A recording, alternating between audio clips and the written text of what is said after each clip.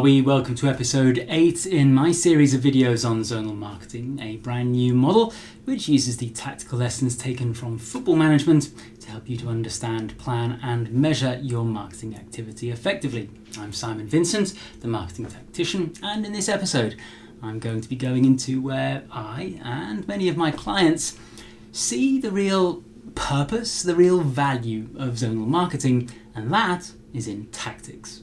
Tactics is about helping you discover what your target customer's resistance is to either buying from you or becoming part of your tribe. And why is that important? Well, so I come from a large agency background, and one of the most common questions asked by account managers to clients is, what are you looking to achieve with your marketing? Which seems like a reasonable question until you hear exactly the same answer for roughly the billionth time.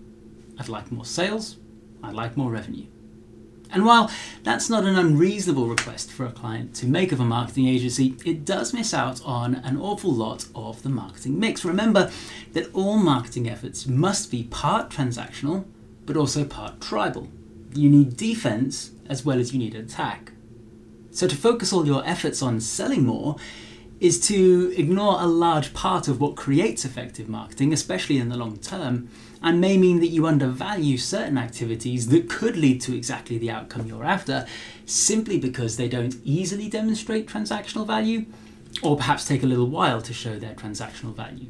For a football team, for example, passing the ball out to the wing might look like you're moving the ball away from the goal, but actually, in so doing that, you're creating space for your strikers by pulling opposition defenders away from the goal as well. And once you've done that, a well-struck cross will mean that your strikers have an easier chance of scoring because of the space the pass to the wing created in the middle.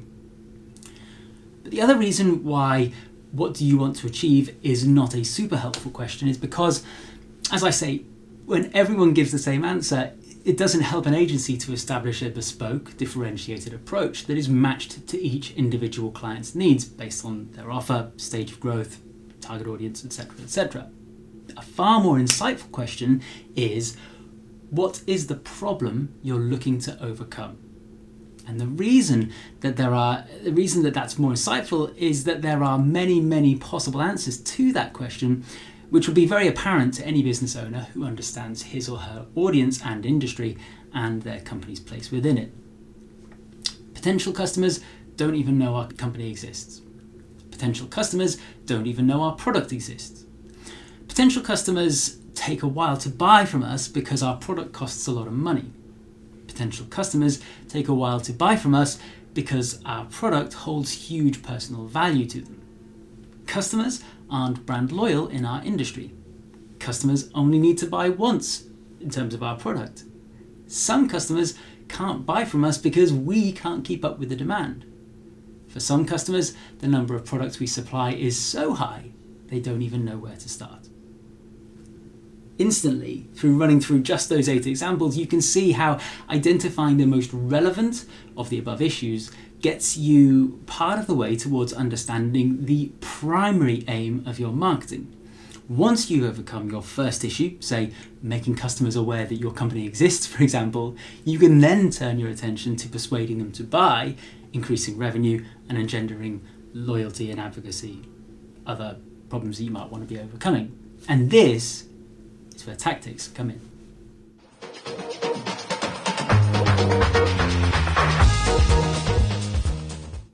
What are tactics? In football, tactics is a means of nullifying an issue the team is facing.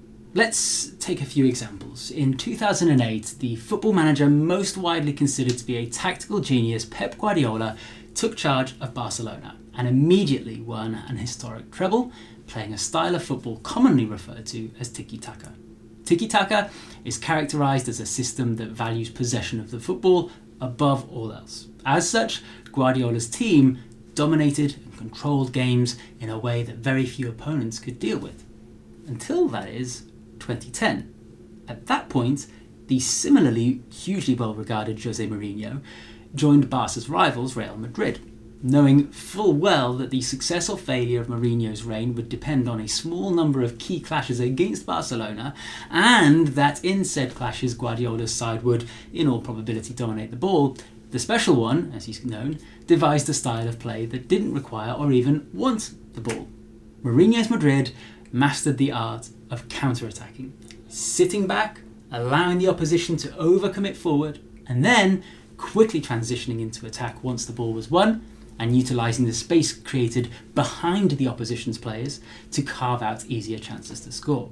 Simply put, Mourinho identified an issue, that of the lack of possession, and solved it by developing a style of play that instead used space in a way that directly nullified the threat posed by his opponent. Guardiola came up against a very similar issue when he went to Germany to manage a hugely well-funded and well-regarded Bayern Munich team. Here, he came up against another master space manipulator, Borussia Dortmund's Jurgen Klopp.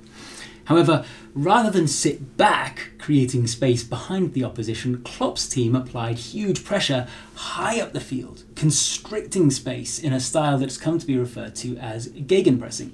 Like Mourinho before him, Klopp had developed a tactical plan that was so compelling, it united his team to such an extent that they were able to overcome a much more highly fancied adversary, Bayern Munich. By 2016, Guardiola, Mourinho and Klopp, probably the three greatest tacticians in the game at the time, had all come to the Premier League to manage Manchester City, Manchester United and Liverpool respectively, and yet none of them won the league that season. Instead, the title went to Antonio Conte's Chelsea, a team that, unusually for the time, played three central defenders in a style that was reminiscent of 1960s Italian catenaccio. It was another tactical approach that seemed tailor-made to nullify the issues posed by the playing styles of the other three managers. While Guardiola's approach was all about retaining possession, for example, Conte's use of an extra player in the key defensive position was a move clearly designed to gain possession in a key area of the pitch for his side. And while Guardiola's team kept things very tight and narrow, Conte's side exploited the space left open in the wide areas through use of these attacking fullbacks here.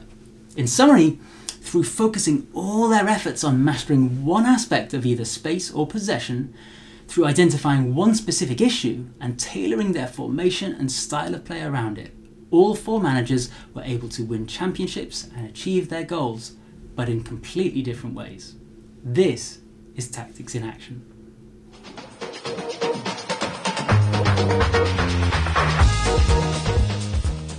Anyone who's been watching the previous videos in this series on zonal marketing will recognise a huge amount of the language used in that last section, particularly where it pertains to space and possession.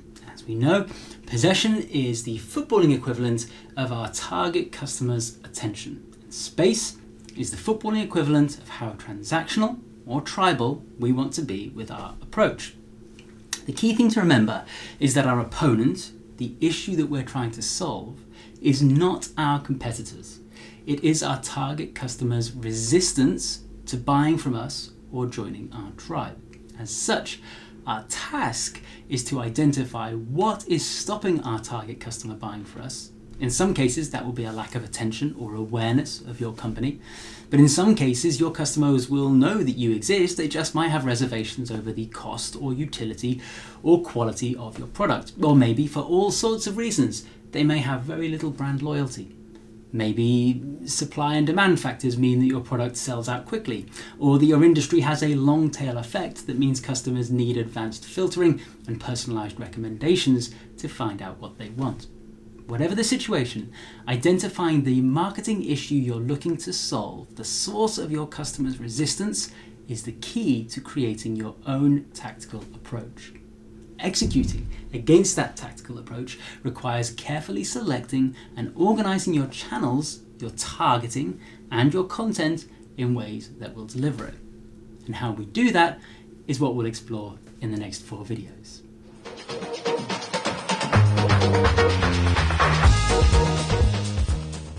Okay, I think that's enough for now. Check back here for a new video every week, each one explaining another part of the marketing process through a footballing lens. If you're enjoying what you're watching, please do like and comment, and while you're at it, why not tell your mates to tell their mates? After all, we all have a duty to share these things we know so that we may improve the lives of others. I am available for speaking gigs, training sessions and client work, and if you'd like to talk to me about any of that, you can do so by visiting x-cmo.com.